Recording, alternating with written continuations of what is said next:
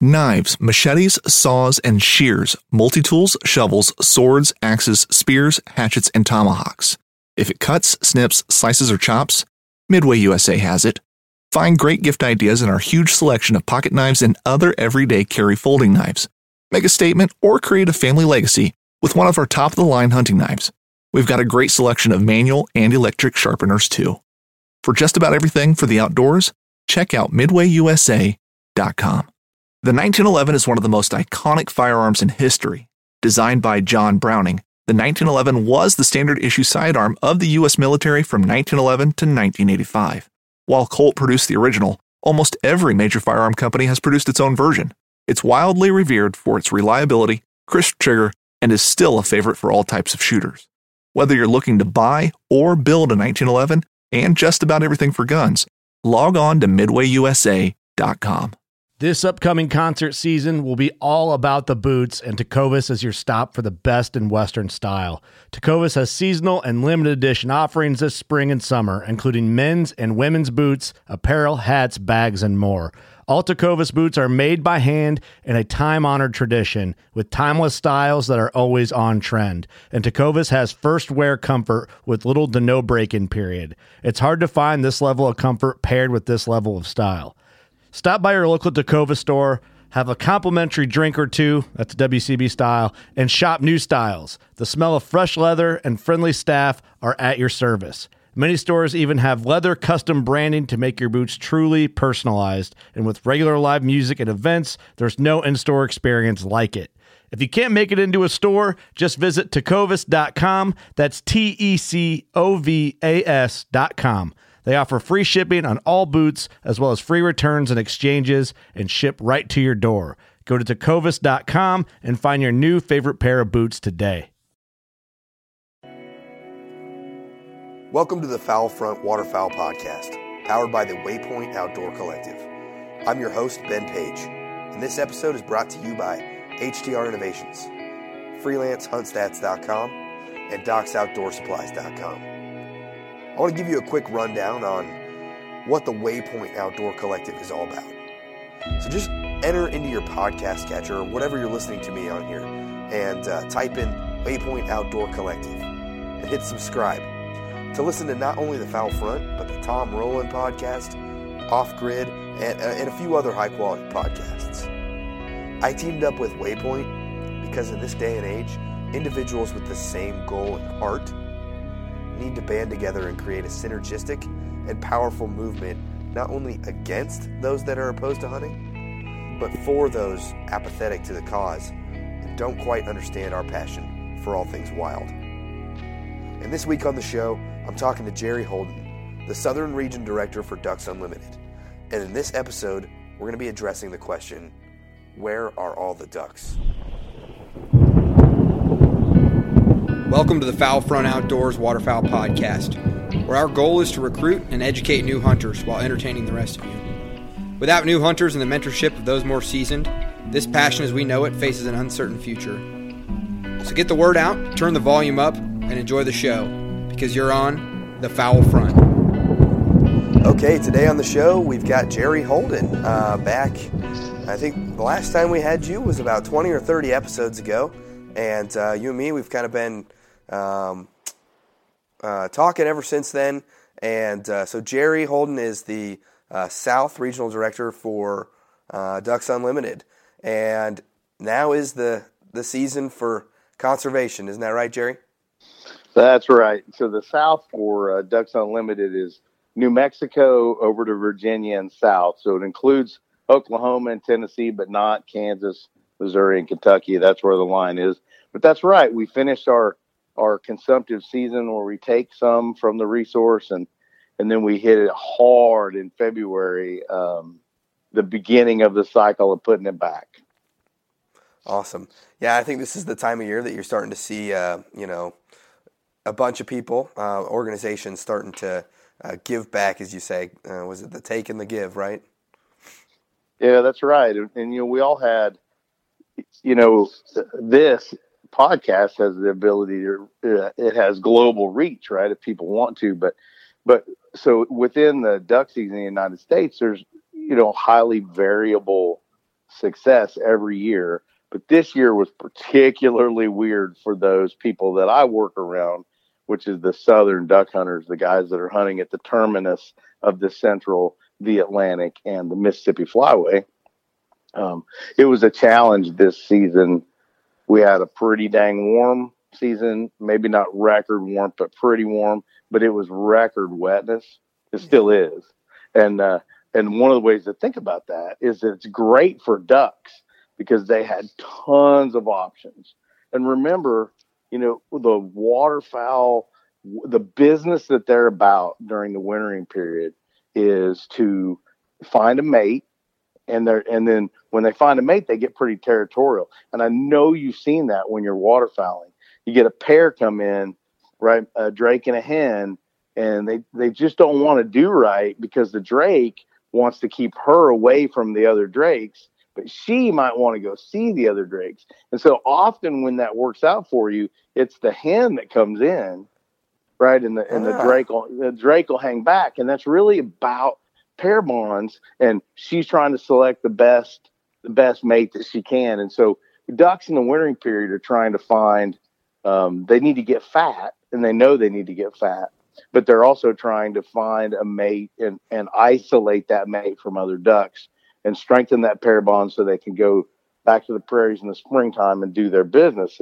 And so this year, ducks had an opportunity to spread out all over the landscape in the South, and really in lots of places. I mean, it was just the eastern half of the United States was extremely wet this year, and warm enough that it didn't freeze very readily. And so waterfowl had tons of options, and what that causes is, how do I say this? There's a good deal of dissent, or not, that's not the right word, disappointment. There's a good deal of disappointment in the waterfowl season. And this, if you do what I do for a living long enough, you'll see that this too is cyclic. What is old is new again. Right. So I have a great quote for you. It's two quotes. And the first one is, it has resulted in mallards remaining longer in the Midwest during their migration. Mallards now winter north of their former wintering areas. And the second one is, I think the time is coming where these men will insist on more and better answers than have yet been given by the Wildlife Service or Ducks Unlimited to the question, what has happened to our waterfowl? These two phrases were published in Wildfowling in the Mississippi Flyway in 1949. And the reason I bring that forth is every decade or so, we have a really good duck season backed up with a really bad duck season, and people are upset, and they look for answers to why that is. And unfortunately, migration is a complicated thing. There are different, a bird like a mallard has the ability to feed in a field. And so he or she is able to do that. And so they can really take a lot of risks with freeze up. The science is pretty clear. We know they can make it almost a week without eating, right? So it can freeze up really, really hard, and they can just wait for a week. Whereas a bird like a gadwall, those are called wetland obligate species, meaning they get their food from a wetland. They can't be near as risk tolerant, because if their food freezes up, they have nowhere to go. Right? Yeah, they got to go. And they got to stay ahead of it. You'll see birds like blue-winged teal and gadwall, or you and I think of them as early migrants. It's just they're just less risk tolerant because of the kind of bird that they are. And that counts widgeon as well, I'm pretty sure. Yeah, widgeon actually live on both sides of that. Widgeon have adapted to use grain fields, but their normal or preferential diet is much like gadwall. Right. Think of them as grazers, right? They like filamentous algae and certain kinds of submerged aquatic vegetation. Well, but you were talking about there being an abundance of water. I know I was talking to people that have been hunting up here in Manhattan, Kansas, and they said there's so much water this year. Like we don't even know how to hunt it anymore. Like because you're right. I was talking to my buddy Dave, who he's one of the local DU guys here, and he was telling me, this happens. He goes, once a decade, twice a decade, too much water, and really makes the hunting a lot harder. Yeah, because the birds have options. But as a dedicated conservationist, I sort of see the other side too. That's going to mean a lot of fat birds that return and potentially give us more production. I say potentially, of course, because the prairies have been getting drier. I know you saw the numbers when they came out, but like birds like Gadwall was way down this year, and so it's time. We need a good snowpack, which we have at the moment in the prairie for the most part, and then we need a wet spring up there so that those birds. We weren't able to do much damage to their populations over duck season, and so we need them to have really good breeding conditions. That'd be a good thing for us, but that too is cyclic, and it's not always good and it's not always bad. The only certain thing we deal with is change. Right. And so if you had the ear of, the southern duck hunter right now, what would you tell him? I would tell him that it's really important. Waterfowlers as a group are aging and dwindling, and so it's when we turn on each other and we have infighting over there being some sort of conspiracy to keep ducks from migrating, or it's the Fish and Wildlife Service's fault, or Ducks Unlimited's fault, or any state to the north of where you are is fault. All of that detracts us from what's really important. And what's really important is that we band together. We speak with one voice. In Washington, D.C., where I was just last month, and that we speak together with one voice, that we use our consumerism in ways that advocate for what we care about, that we become part of the solution and not part of the problem. It is in 1950, there was 152 million people in the United States. Today, as you and I are talking, there's 238 million people in the United States. That's more than twice as many. 328 million. That's more than twice as many households. And everybody wants a car and 4 acres to live on and a 4-bedroom, 2-bath house.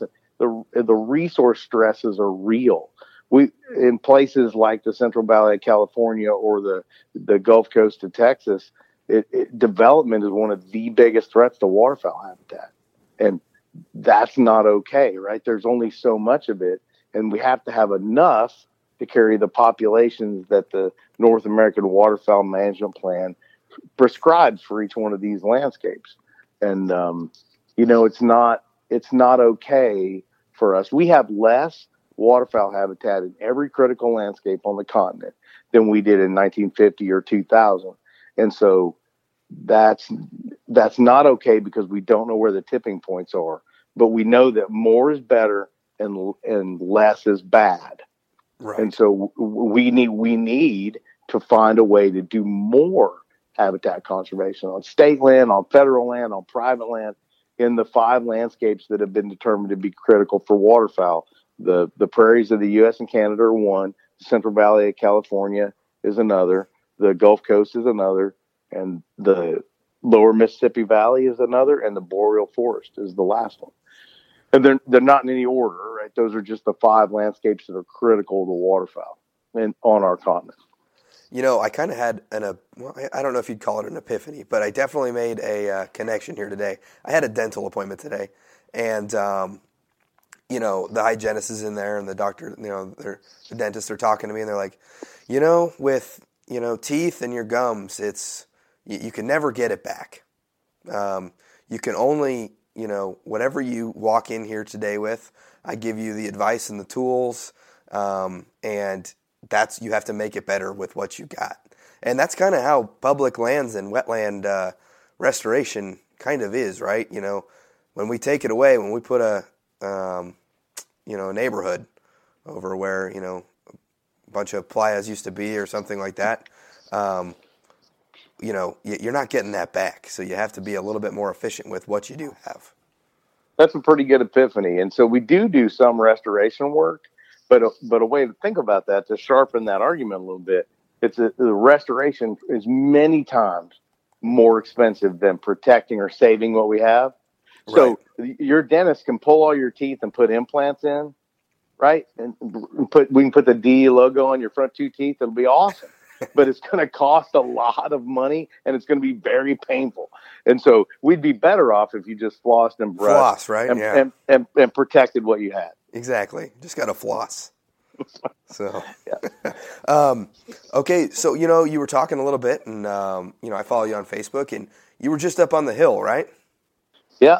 We went, a group of us, the state chairman, and the public policy chairman, and sometimes the state chairman elect. Not everybody from every state, but we had a group of about 85 or so of us that went to the Hill, like on the second day that the government decided to turn itself back on. So that was a little bit odd, but we went to the Hill with a series of meetings with members of Congress. Remember, we have a whole bunch of new ones the 1st of January, or the beginning of 2019. And so a whole lot of people needed to hear from Ducks Unlimited, old and new members of Congress alike, about important public policy for waterfowl. Well, one of the truths is that we can achieve a whole bunch with a stroke of the pen on the president's desk via legislation, particularly with things like wetland protections, like Waters of the United States, or the North American Wetland Conservation Act, or NAWCA, which was originally passed in the late 1980s, and that provides implementation funding, real money on the ground from the federal government. Now we have to match it, but real money on the ground from the federal government that allows us to implement the North American Waterfowl Management Plan. That's the magic of the North American Waterfowl Management Plan, which we call NAWAMP, is that it has implementation funding, which other plans are just plans. A plan with implementation funding is actionable, and you can go and do stuff with it. And so, we were on the Hill. And the first day we were out doing meetings with members of Congress, they dropped the bill, and so we do sign-on letters, and NAWCA is very important funding. And the place that's the most important, NAWCA was brilliant legislation for its day and even today, because 45% of NAWCA dollars go to Canada, 50 to the United States, and 5% to Mexico, and so. You think about that for a second. So here we have U.S. taxpayer dollars of one form or another going to another country, but they're going to another country not as foreign aid, but to help with a international resource, to help do breeding waterfowl habitat conservation so that more ducks migrate, that's really, I think, for the time, certainly visionary. It was George Bush the Elder was the president when they were able to get that done, and it's a landmark piece of legislation for waterfowl.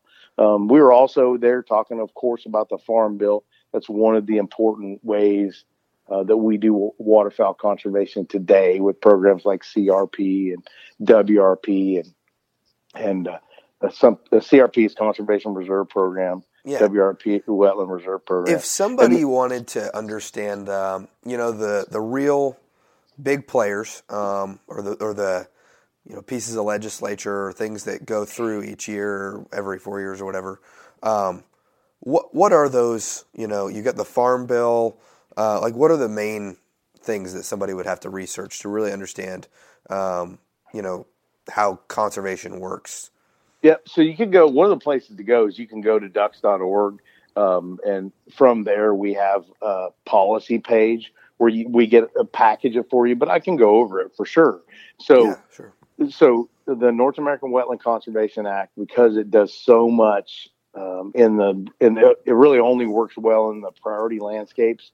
And so it's only authorized at a little over $40 million. So it's not a treasure trove, but that's a really big one. The Farm Bill, because the Farm Bill has tons of conservation titles in it. Right. And so there are many, many ways that the Farm Bill helps with waterfowl conservation. And again, the Conservation Reserve Program may be one of the really obvious ones. Right. But there's many, many ways that the Farm Bill does that. And then you have other things like the Land and Water Conservation Fund, can be really important. The Water Resources Development Act, WRDA, is another really important one. And that would cover the bulk of it right there, would be the pieces of legislation that have significant waterfowl conservation pieces in it, even if they're not labeled as waterfowl conservation pieces. Sure. So when you go up here and you're talking, to these politicians, how frequently is there? I know not a lot of them are duck hunters. Is it kind of strange for some of the newer ones? They see, oh, what is this? Ducks Unlimited is talking to me right now, and is there any of that goes on? Yeah, for sure. And that's because the brand, the logo of Ducks Unlimited is so strongly associated with hunters. And hunters are who founded us. Hunters are our core of support. They're our most passionate and ardent representatives out there. But what we are is a habitat organization. And so, yes, when I go into that office, they see me one way, but the conversation that the volunteers and I will have with those members of Congress isn't about hunting. It's about habitat. Right. Because it is, in fact, habitat that drives waterfowl populations. And so hunting has never been shown to be a significant influence on waterfowl populations, but habitat has. And so we go and we have a conversation almost certainly centered on habitat benefits that are driven by legislation. Right. And it can be really odd sometimes, because you can tell when you go in to an office as Ducks Unlimited, if they're new and they don't know us. Some of them are put off a little bit by us. I mean, one of the things we have to grapple with as 2019 hunters is that the social license for what we want to do is definitely changing. You could even argue that it's waning. And so we all have an obligation. This might be a bit of a tangent, but we all have an obligation to be extremely ethical and extremely good ambassadors for what it means to be a hunter conservationist. I follow a Australian duck hunting Facebook thing, and I am absolutely horrified that someday, we might have to face the challenges that Australian duck hunters face when it comes to the pushback on their social contract and the culture down there with it. That's right. And so one of the things, we all know that we need to bring young people or more people with us as we go about our journey as hunter conservationists. But we also, again, need to be conscious of the how we're viewed and be respectful of the birds that we harvest and the way that we speak about the birds that we harvest and the way that we harvest those birds. And it's I think an obligation that we all share today to be a bit gentlemanly and civilized about it. If we want to, I'll be fine. My generation will be fine. But you're really always, when you do this sort of stuff, you're working not on your generation, but your children's. Yeah. Right. And so what sort of world are we leaving for those folks? And what's the public perception of this thing that we love so dearly? Yeah, it's so true. And, oftentimes I've seen Facebook videos or YouTube videos of guys, you can hunt right up next to the shore, right next to these houses. And they're sitting there, and even though it's within their legal, rights, they're just being, more or less jerks. And I give it 2 or 3 years before you can't hunt that entire lake, because of public opinion and being bad ambassadors. Yeah, and I think that's what I want your listeners to hear, is that when you do, when you go waterfowling, you do represent all of us. And we each have that obligation to be above even the suspicion of reproach. And when you see the conservation officer behind your truck, you smile because you've got your license and your duck stamp and the gun's plugged and there's non-toxic shot in in the gun, and right, and that Yeah. you've got your limit, and you know how many pintails you can shoot and how many mallards you can shoot. We all have that obligation to know the playing field that we're on, I think. Exactly. Another thing, about ambassadorship is I used to take all my birds back behind my house and clean them in my backyard. Well, I started cleaning birds one day on the back of my truck out my driveway, and I always said, I'm not going to do that because I want to be respectful of my neighbors and all this stuff, but no more than 10 or 15 minutes into cleaning these birds, I got two little kids coming up to me and asking what I'm doing and looking at all my decoys and just asking all these questions. And, I was like, oh man, maybe that's the way to go about it. But, maybe that was a small win when you're not supposed to. But yeah, I think that's there's room for that too, right? You want to show people that it's not. Look, all we're doing is going out there and procuring protein for our plates, and we're doing it in a way that's not very financially efficient for us.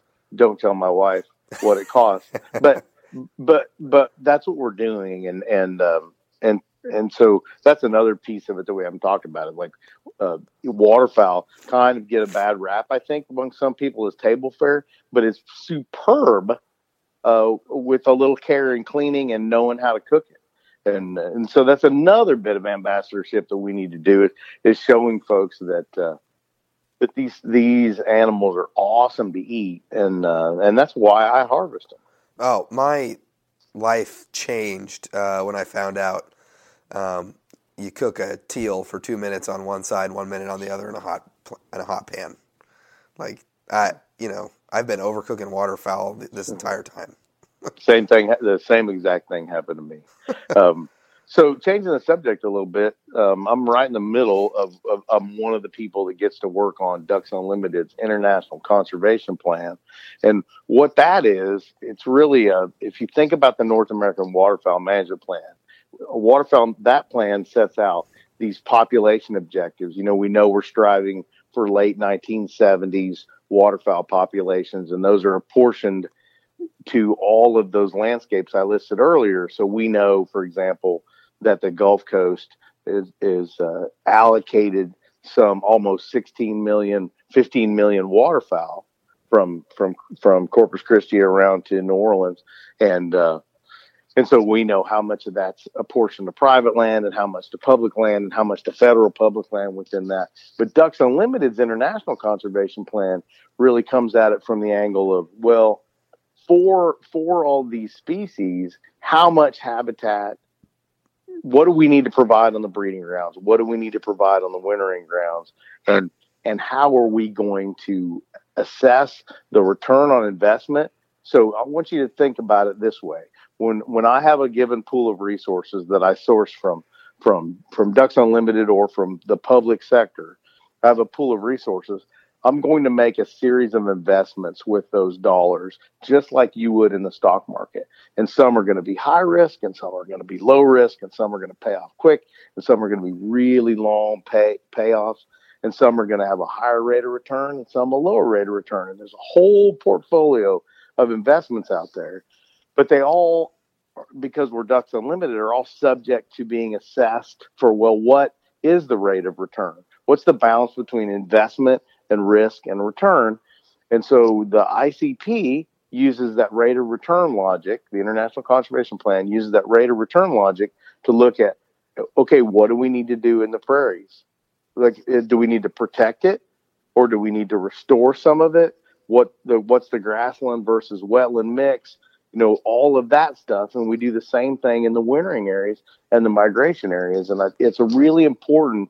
I want the listenership to know that we, every 5 years, revamp that plan, rerun the models, and take a look at her. What goes into that? Are there people that are really saying, hey, we gotta does everybody kind of have their own thing? Like this guy, he says, hey, we really need to put a lot of work into the prairie pothole region, and you're saying, oh no, you got to focus a little bit more on the Gulf Coast.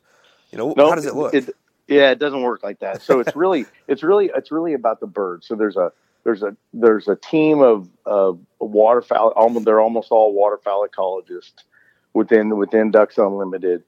That Ducks Unlimited and Ducks Unlimited Canada, to be clear, and so that's our science team, and the science team looks at the landscapes that we're responsible for, which is the 5 that I listed earlier. Yep. And we do it in a spatially explicit way, i.e., you basically can map the landscapes for production potential for waterfowl.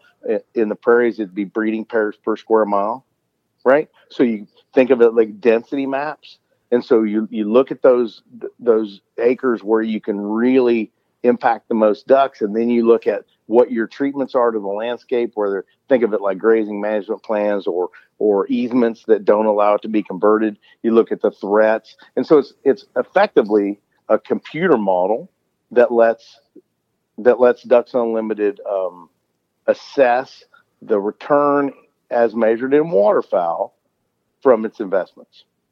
Interesting. So I gather your team of ecologists or your science team, they're basically working pretty much, round year to build this 5-year plan and update it. Yeah, that's right. It's a living document. Certainly it waxes and wanes the focus on it, but that's right. It's a living document because one of the things it's fueled by is the body of research out there.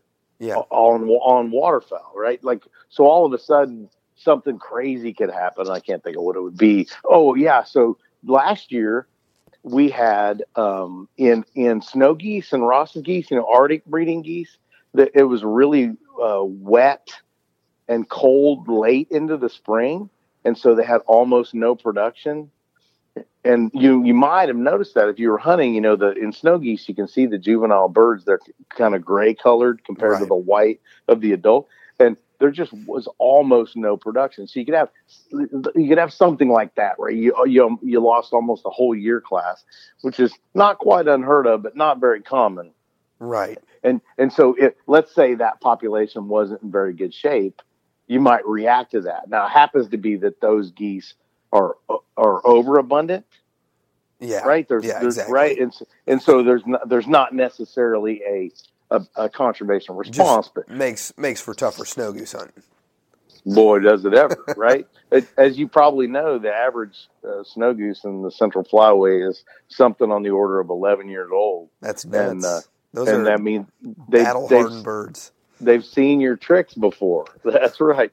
They've seen you, and that's one of the things. One of the reasons that some southern hunters struggled is we've had mediocre to poor production for a couple of years in a row now. And what that means is more adults in the fall flight, even if the number is still pretty good, and it is, the age ratio begins to slide.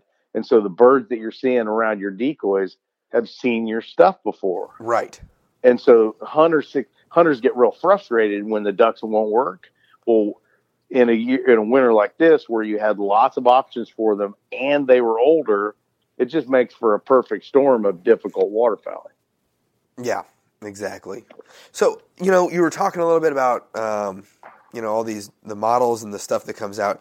Is there is any of that transparent to the public, or, for some real science-minded people that would like to stay up to date with these kinds of, updates scientifically that is going to affect the waterfowl?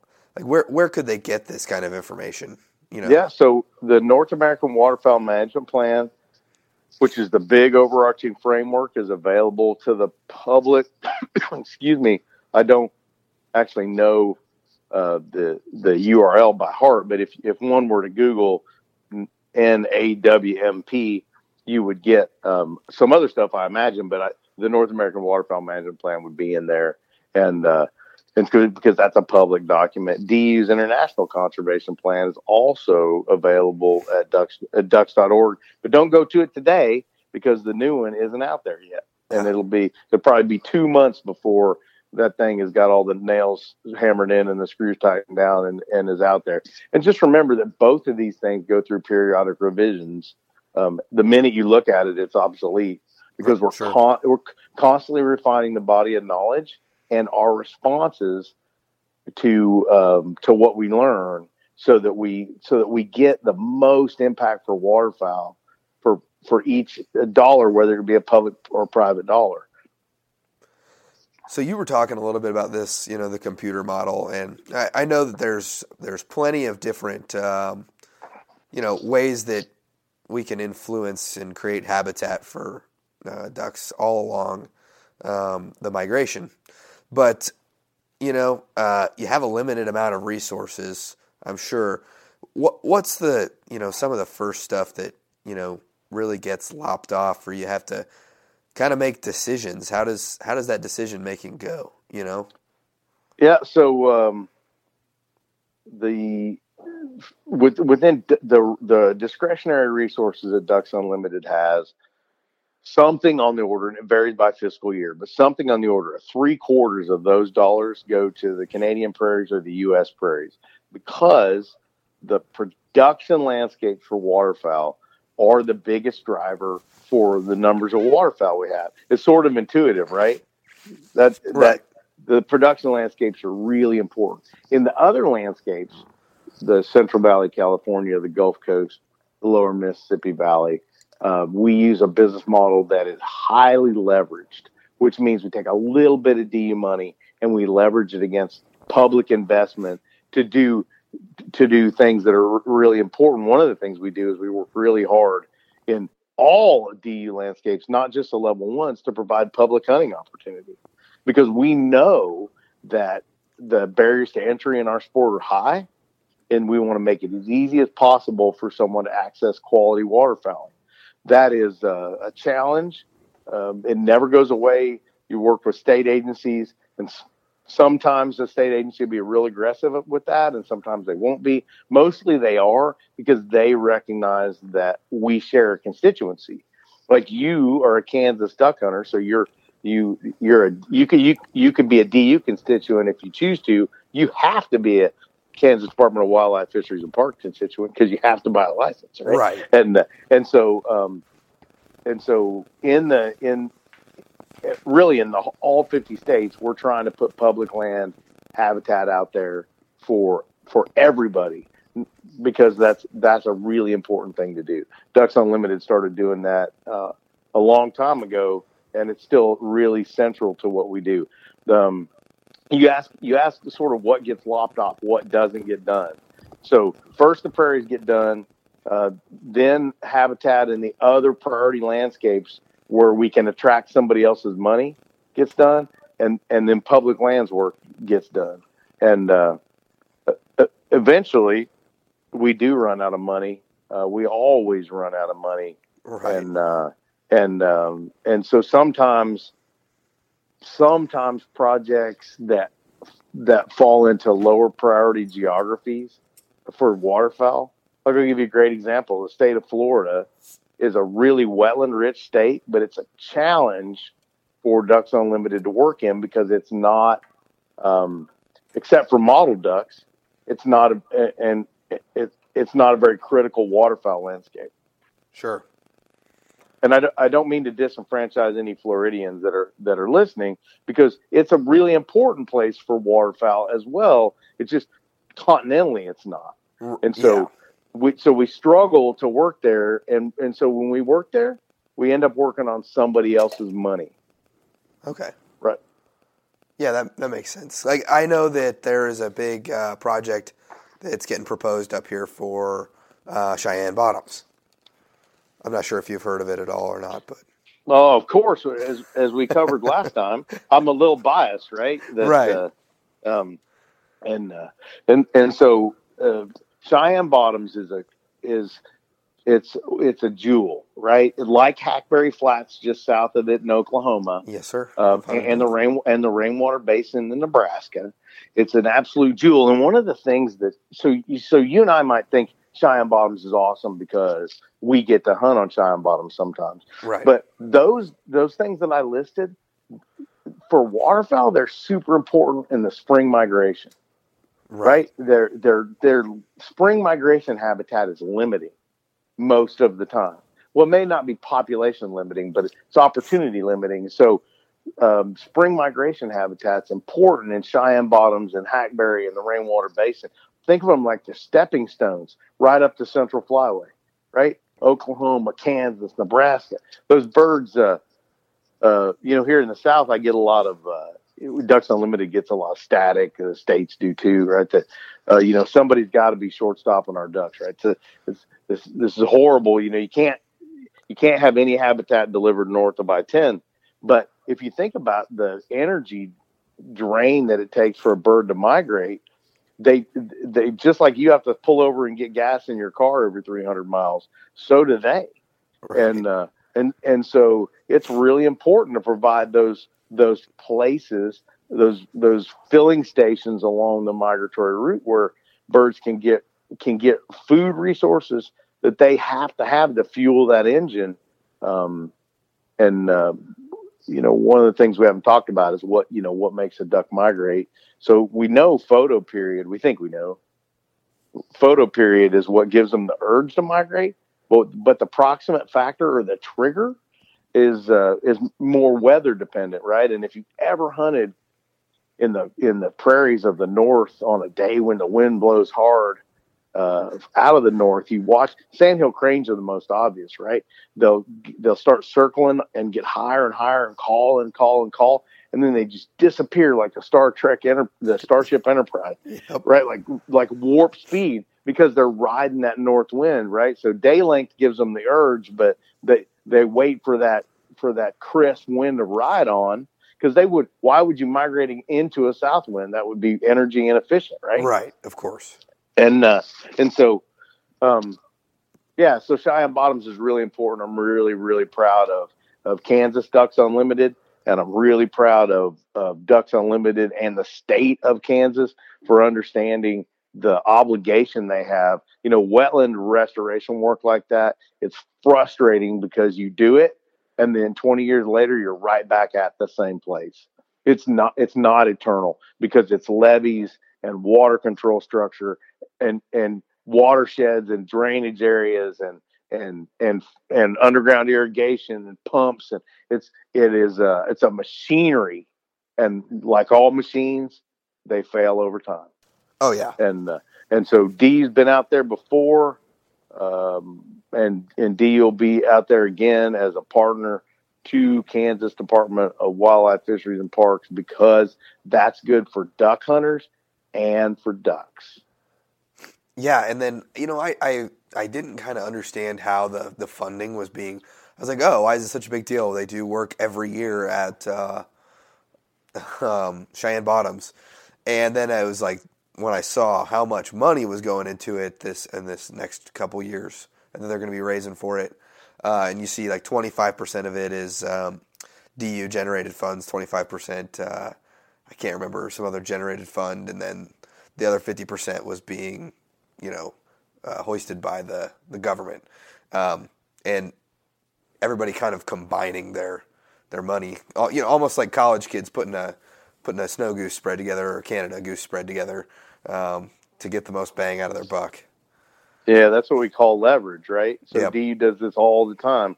So DU will raise some cash money and try to catalyze, often call us the spark plug of the conservation engine, right? So you have to catalyze something good to happen, and you start that with a little bit of money. And if you bring money to the table, a lot of people have opinions, but not everybody will bring resources. Bring money to the table, it has an amazing way of sort of coalescing direction and getting other people to bring money to the table. And then if you're not careful, you do something great.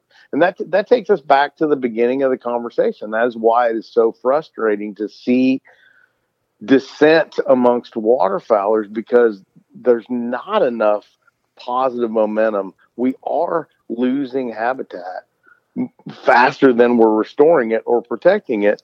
And so the last thing we need to do is squabble amongst ourselves. We should all be leaning very far forward into this thing called North American waterfowl conservation. Right. And just like you said, it's kind of like, I guess some southern hunters this year, they were disappointed, and like I said, they'll be on their high horse again in a couple of years, I'm sure. Shooting the ducks, but now, it's not the time. There's so many people there's people that actively wish that hunting was not a thing, and then even worse, there's people that are completely apathetic to hunting and conservation. That's right. One of the things that dissent causes is it causes people to maybe take the opposition viewpoint, and that's perhaps more healthy than the silent majority that just step off and they don't become part of the conservation solution. And so that's one of the things that I'd like your listenership to hear, is that if you value waterfowl in some way or another, you have to be engaged in waterfowl habitat conservation. There's lots of ways to do it, but you absolutely have to be engaged, because to do otherwise means you're a taker, right? And so you're depleting things. You take more than you give, and the obligation that we have to the next generation is to give more than we take. Right. 100%.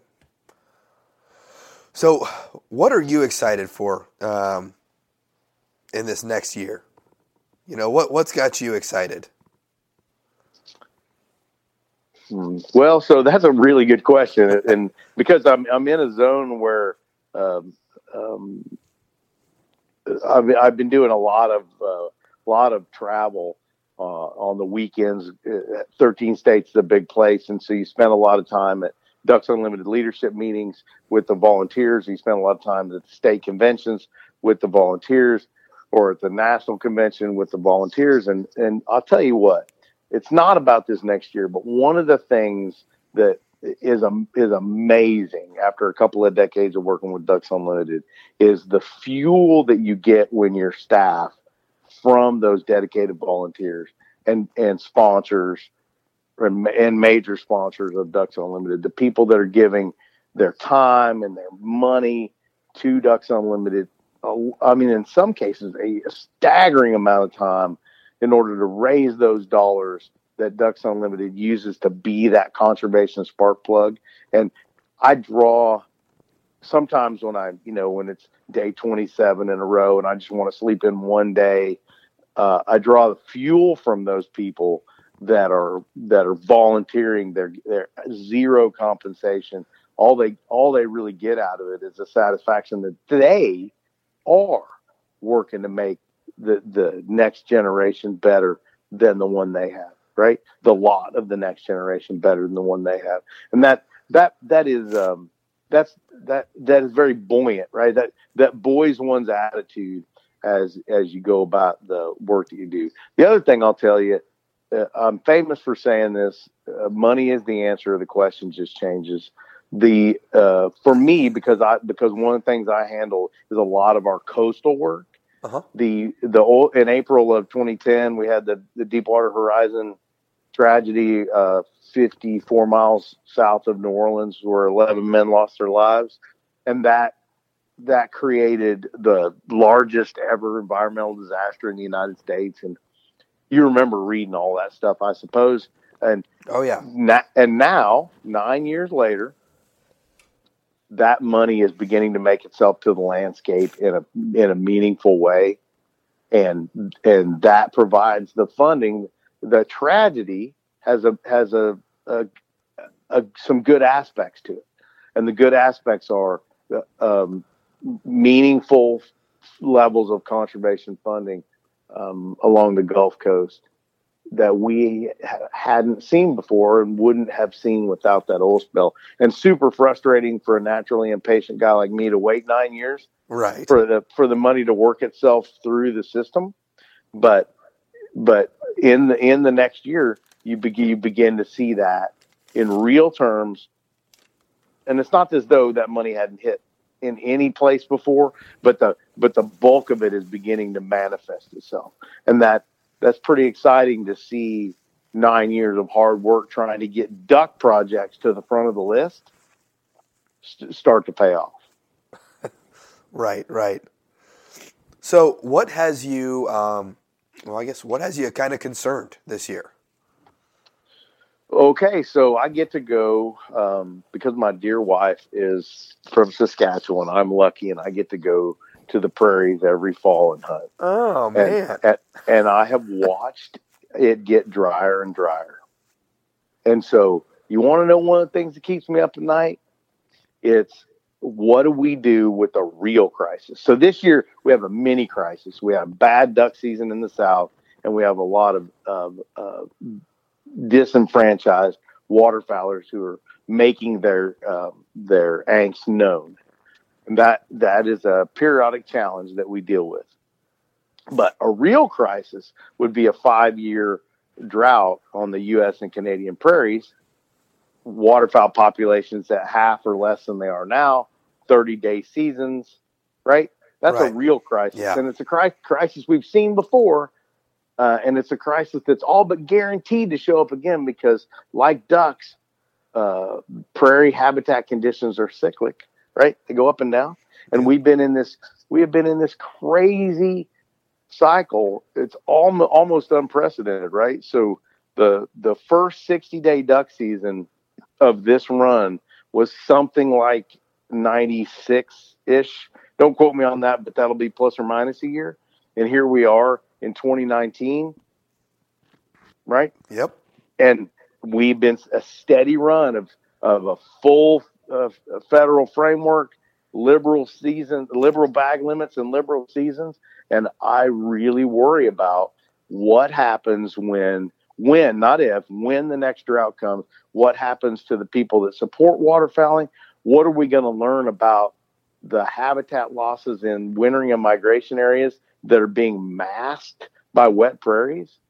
We're strong as the weakest link. I'm afraid we're going to find a bunch of weak links, and in a lot of ways, and that does keep me up at night because it could be in the early 1960s. We almost didn't have a duck season. Waterfowl populations were so low, and we made it through then. We made it through that knothole. Well, here in the whenever it happens in the 2020s, we just have a whole lot less participation in waterfowling as a sport. And what happened? Is a 5-year drought an extinction level event for waterfowlers? Probably not, but maybe. And that keeps me up at night because I literally have no control over it. Yeah, that definitely paints like, part of my goals is to recruit and educate and, get new hunters into the game. And I think that would be a long, dark night for me and for all of us. We're kind of all living in the sunshine right now. And, I've only ever known sunshine, so. And I think that's right. And so really it's you. So I started hunting in 82, right? Which was just starting to slide into the last drought that we were in. And Michael Furtman wrote On the Wings of the North Wind. And if you haven't read it, you should get it and read it because he's wondering whether it's all over as he writes that book, right? He's wondering, Merle Haggard said, are the good times really over? Right. And he's fearful in that book. And of course it did rain and we did deliver as much waterfowl habitat as we could. And we had a rebound and it has been really good for more than a couple of decades now. And, but it's not going to stay that way. And so one of the things we have to do is to educate people. And hopefully this podcast is one of the ways to do that. Educate people that it is a cyclic resource. It does go up and down. And our job is to set the table so that when the rains come, that we have adequate grassland for ducks to nest in. And then we have adequate migration and adequate wintering habitat so ducks return with a healthy pair bond and lots of body fat. And so they can make the next generation of waterfowl. The notion of sustainability is applied to waterfowl, but it does wax and wane with the wetness and the quality of the habitat on the U.S. and Canadian prairies. That's a big deal, and that's why there's so much focus of DU dollars on those landscapes, because those production landscapes are critical. Not that the other landscapes aren't, right? Cheyenne Bottoms is important, right? It's important to you and me personally, but it doesn't drive population like someplace in Saskatchewan might. Yeah, and so I think when the bad times do show up, not if, right?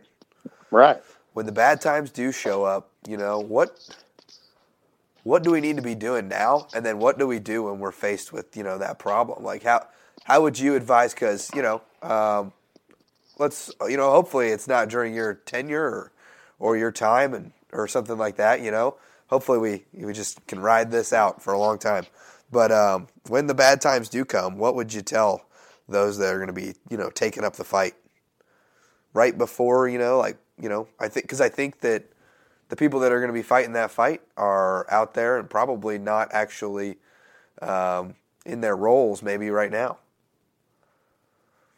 So the thing that's critical is that you mitigate the effects of the drought when it comes by ensuring that you get the best rebound possible.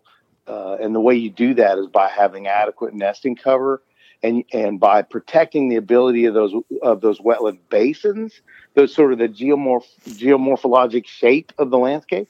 So you don't want that basin to be impaired, so that when the rains come, it does puddle the rain, right? We know that the little ephemeral wetlands are the most productive waterfowl landscape features, right?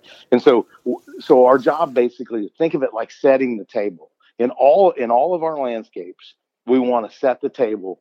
You can't drought proof the world, right? You can't. Yeah. It's just that's asking too much. So you set the system up as best you can so that when the rains come, the waterfowl have the opportunity to take advantage of it. One of the great things about ducks is they have wings, and they can find the suitable habitat where it lies, and so they'll move to wherever it is. Like Canada and North Dakota are both pretty big places, and so it's hard to make the whole state dry, and so the ducks will move around. They'll take advantage of what resources they can find, and it's our obligation as conservationists, and in my case, as part of a conservation organization, to simply ensure that the system has enough capacity to rebound when the rains come. And so that means not allowing or trying to not allow, it's not the right way to say that, but trying to keep wetlands from being drained, because once they're ditched, then they don't have the capacity to fill anymore, and to keep grasslands in proximity to those wetlands so birds have someplace to nest. I mean, that's it. You just have to do enough of it to matter. And scale is what's vexing in all of our landscapes, because the pressures on landscapes are intense. Development pressures to plow up that grassland and grow some crop there, pressures to drain the wetland to get the water out of the way. There's a lot of those pressures on the landscapes, and so you have to work very hard to do enough fast enough to make a difference. Yeah. It's my absolute dream to just go on one of those waterfowl surveys that they do up there, and be in the plain or be walking the grassland just to see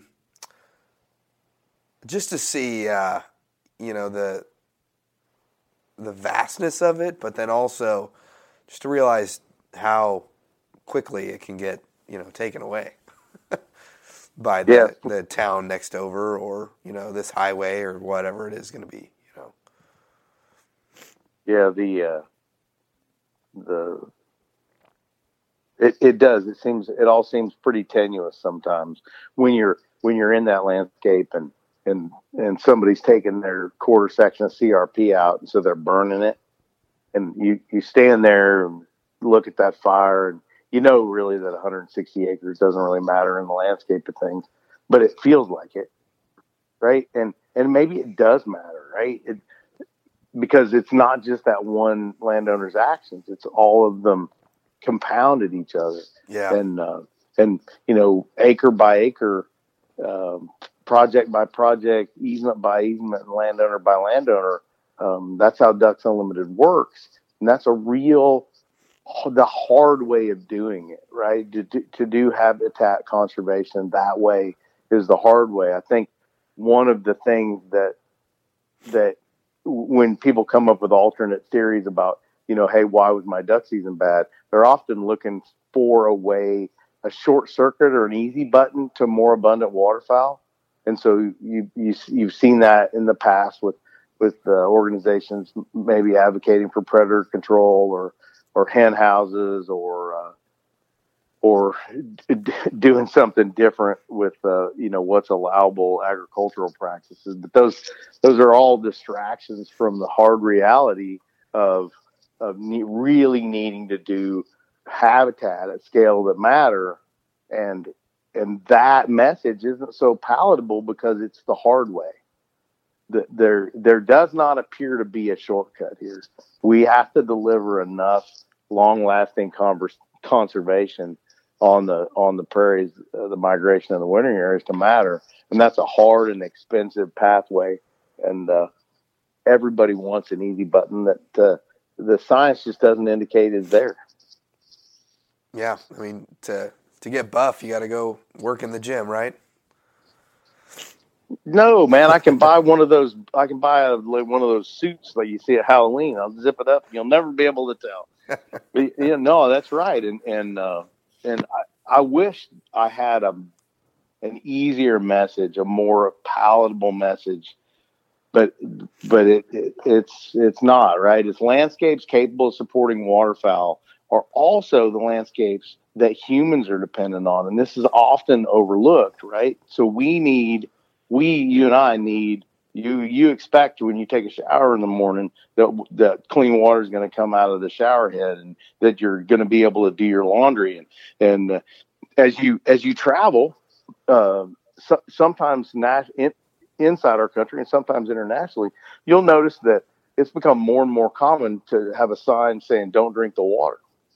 And I think that's interesting because we've sort of let that become normal. Right. It's not normal, and it's not good. And so one of the things that happens when you do waterfowl habitat conservation, the way Ducks Unlimited does it, is you're creating a water quality benefit amongst many others. But you're creating these environmental and social benefits. You're doing it the hard way. Doing waterfowl habitat the hard way is frustrating, but you do get all of these other benefits. And DU doesn't have a very good language to talk about that. But some little old lady in Leonardville, Kansas, is benefiting from Ducks Unlimited's work, even though she's never picked up a shotgun. Right. What do they say? Like, I think you said it last time. What's good for the bird is good for the herd, and probably the people too. So. Yeah, that's a good point. Thank you for saying herd. So one of the things that we are figuring out how to do in the last decade is work with producers on working landscapes.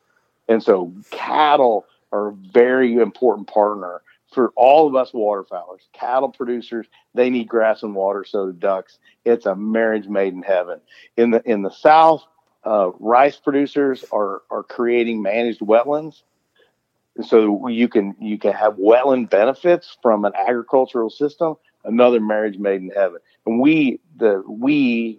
I need to continue to strive, and my colleagues, to look for places where a landowner can make a living off a piece of land, and we can spin off waterfowl conservation and other social benefits of that system, that economic system that exists on those acres. That's very important because it gives us a tremendous ability to work at scale, and scale is very important. It doesn't matter what you do if you don't do enough to matter. So through the flyway, going north, from south to north, you got guys that own anywhere from 4 to 10 to 400 acres, that they've got. what can they do, working north, I guess, to carve out some habitat or some conservation, friendly stuff on there instead of just, having the cows pay the taxes?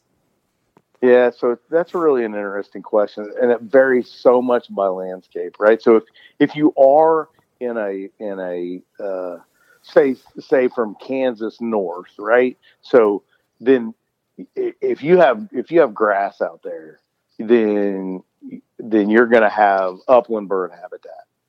And if you have grass and water, not in Kansas, but in South Dakota and North Dakota, you're going to have waterfowl habitat.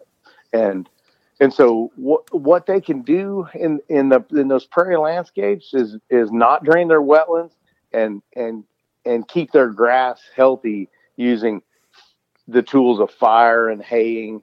Right. So that they don't have woody invasion and that sort of stuff. Like where you are now, like we might have touched on this last time, but the eastern red cedar invasion into those grasslands is one of the fastest rates of landscape conversion in the world.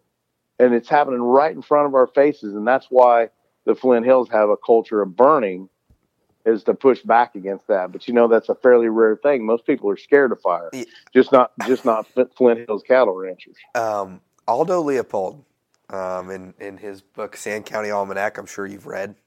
Mm-hmm. One of my favorite stories in there, or my favorite essays in there, is when he talks about the Battle of the Plains. In the Battle of the Plains, it's a war fought between grass and trees, and the biggest ally that the grass had was the fire, that would take out any of the trees, because the grasses would come back, the trees wouldn't. And when people came around, we started quelling fires, and we like trees, so the prairie kind of law is losing, as it were.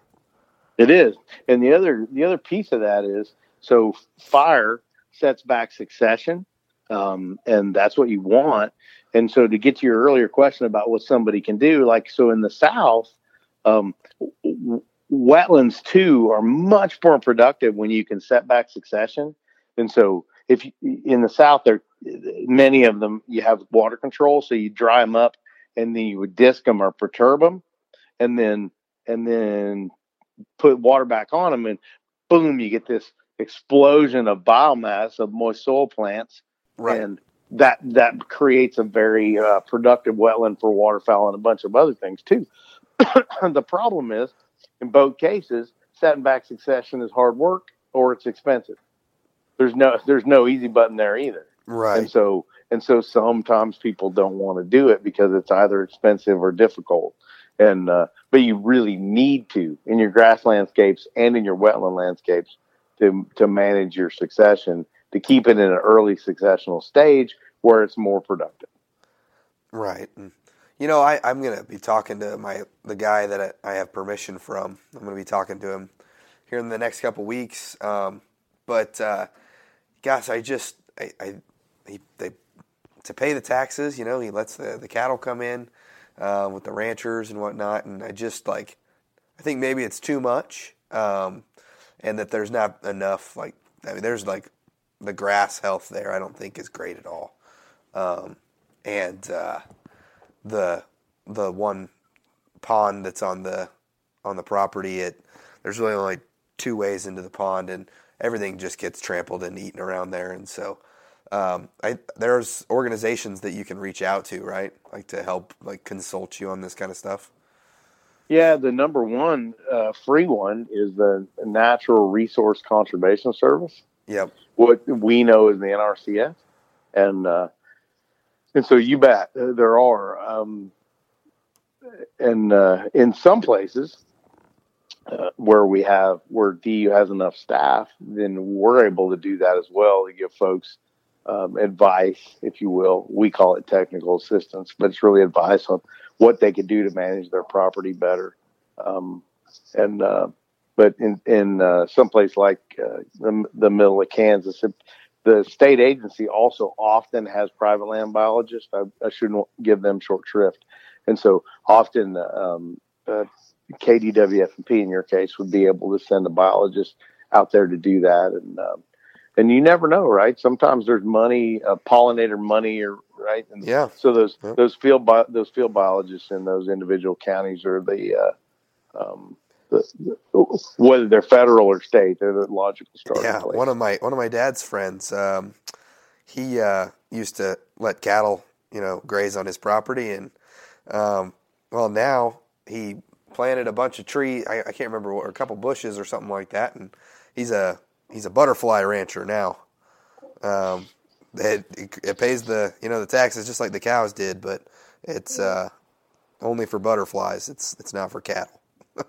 So that may sound crazy, but in this world with pollinators being on such a decline, the actual value of a dang butterfly is higher than you think. Yeah. As with anything else, you don't know what you have until it's gone. Logic. Yep. And so now that we don't have enough pollinators, then all of a sudden pollinator habitat's a really big deal. Yeah. Yeah.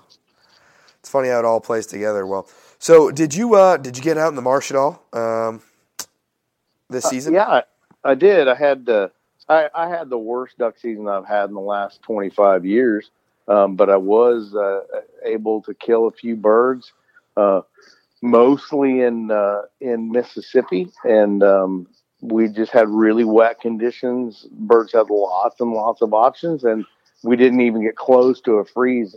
So we never quite got to push the ducks. It felt like you were shooting or trying to shoot the same birds over and over again. And so it was in that way pretty dang frustrating. Yeah. Yeah. So your sentiments are right there. So. Yeah, but you know what? That's one of the advantages of having started the duck hunt in 1982 in Kansas, right, is that I have a different sensibility about it, right? I realize that I'm pretty lucky anytime I harvest a duck, and I take a great deal of pleasure out of doing that. And I'm not because I'm inside the system, I know what's going on. And so there's no vast conspiracy here attempting to defraud me of ducks. It's just some seasons are better than others, and I'll do my best. One of the things that's true is hunter satisfaction is tied to limiting, because that's linked to our egos, right? I might have mentioned this last time, but sort of the implicit nature of a limit is the only thing that kept me from filling this whole pickup bed is the law. That's how good a duck hunter I am. Right. And so that's why we take it so dang personally when we have a bad duck season, because it seems to indicate that we might not be very good duck hunters. Right. And your duck calling isn't as good, and your decoy spread isn't as good, and there's something wrong. And it shakes you, right? You begin to question your abilities a little bit, but there are bigger forces at play with waterfowl production and age ratio and habitat availability. Ducks do not come south, contrary to what you might have read. They do not come south for you to kill them. They come south because they have business to attend to in pair bonding and gaining weight so that they can go north again. And so sometimes it just doesn't work out. Very well put. Well, all right, Jerry, do you have any parting words for the foul front? I'm going to do it again. I'll do what I did. This will be the third time. If you can hear this podcast, that means you have an interest in waterfowl. Please get involved. Vote for legislation that is good for what we care about, waterfowl and waterfowl habitat. Spend your money that way. Use your power of your consumerism to drive things the way you want them to be. Get involved. Support some conservation organization with your time. Someone once said, get a rich man to give me money and I'm impressed, but get a busy man to give me his time and I'm very impressed, because you can't make any more time. Use your time, use the force that each individual is to make a difference. It's our obligation to the next generation to make a difference. Failing to do so will not end well. That's what I fear. And so I think we all have an obligation to do that. And I appreciate, again, being allowed on your airways, Ben, and getting to participate. What you do is important because we have got to get the message out that you have to be a giver and not just a taker. Yes, sir. Yes, sir. And do you have any messages for, the DU members out there, or those that aren't the DU members, on what we can do to be better givers in this off season? Well, sure. I mean, so if I'm talking to DU folks and non-DU folks, one of the most effective things you can do, and here's, I'll shamelessly plug Ducks Unlimited, but is to volunteer. And that has the amazing advantage of you get to hang out with other people that like what you like. And one of the things that I've noticed in a couple of decades of working for Ducks Unlimited is I meet people from all cross sections economically and geographically across this country, and we all love the same stuff. And so there's instant conversation right there, and instant camaraderie. And so if you can find your local chapter and get involved with Ducks Unlimited, it pays you in the Ducks Unlimited family, right? The famous former DU president John Tomke said, "I came for the mission and stayed for the people." You get that. You get the people aspects of Ducks Unlimited. We do band together and try to make a difference. And there is some comfort in being with other people fighting this fight. Now, to be clear, I came for the mission and stayed for the mission, right? For me, it's about waterfowl and waterfowl habitat. But I do, as I said earlier, I'm buoyed by the people. And I would tell you that you will get more out of that than you give, as often happens with charitable work. It is tremendously fulfilling to work on something that's bigger than yourself. And I would say if you haven't tried it, you should, and you'll thank me for it later. Yeah. And there's a lot of events around, so just go Google your local, or go to ducks.org, right? And look up your state and see what events are coming up, because there's a lot of them in the summertime and the spring, and they're a lot of fun. Both of my children are Legacy Green Wings. That means that I paid one lump of cash, and they get the Puddler magazine until they're 18 or however old it is. But I had them both at the Arkansas State Convention this last weekend, and it's just great to watch my children then begin to sort of interact with that group of people. They're this in the month of March, they'll be 13 and 10, right? So they're just now starting to function like people, right? Instead of kids, even though they're kids, right? But they begin to form their own interests, and one of the things I'd like it if they did is it'd be involved. And look, if they end up living in Montana and are more drawn to the Rocky Mountain Elk Foundation, well, that's great. They're still engaged in giving and not just taking. And that's my take-home message, right? Is that it's an obligation for us to be contributors to waterfowl conservation in one way or another. Exactly. All right, Jerry, I appreciate you coming on. Once again, it's always I look forward to these every time we do them, and I look forward to the next one already, even though I don't even have this one edited and put out yet. Yeah, I really look forward to you, and still got to get you back up here to Kansas to hit some of the old stomping grounds. For sure, I need to do that. Thanks for listening to this week's episode of the Fowl Front Waterfowl Podcast. Please come join us on our Facebook group, the Fowl Front Waterfowl Podcast group, where you can connect with a good group of hunters, because we're all in this together. We need to act like it so that hopefully our great grandkids will be hunting ducks over our favorite public lands. We also ask that you go ahead and give us a written review on iTunes and give us 5 stars if you think we deserve it. And we really do want to hear back from you so that we can give you the best possible content. And if you get in on that Facebook group, you can get in there and you can ask questions, and you can tell us what you want to hear next, or you can tell us what you don't like, and we'll be sure to tailor things to our listeners. So, all right, stay safe out there, and we will see you next week.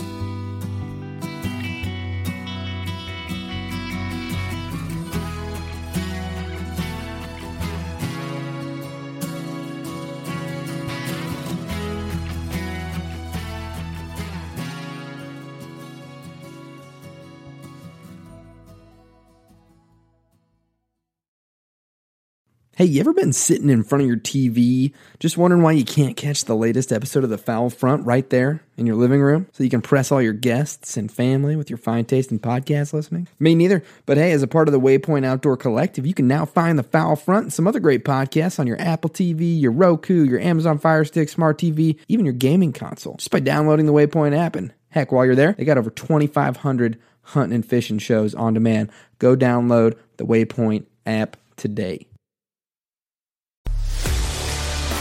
A life that has the stories to back it. A life to be proud of. It's a Winchester life. Yeah, baby. 6'8" Western. Oh, mule deer, baby, right there. Tune in every Tuesday at 7 p.m. Eastern on Waypoint TV. Brave anglers search for the one they call king, but who will take his throne? Tune in to Waypoint TV's Battle for Silver, Saturday, May 18th from 12 to 6 p.m. Eastern. Presented by Abyss Battery. Waypoint TV.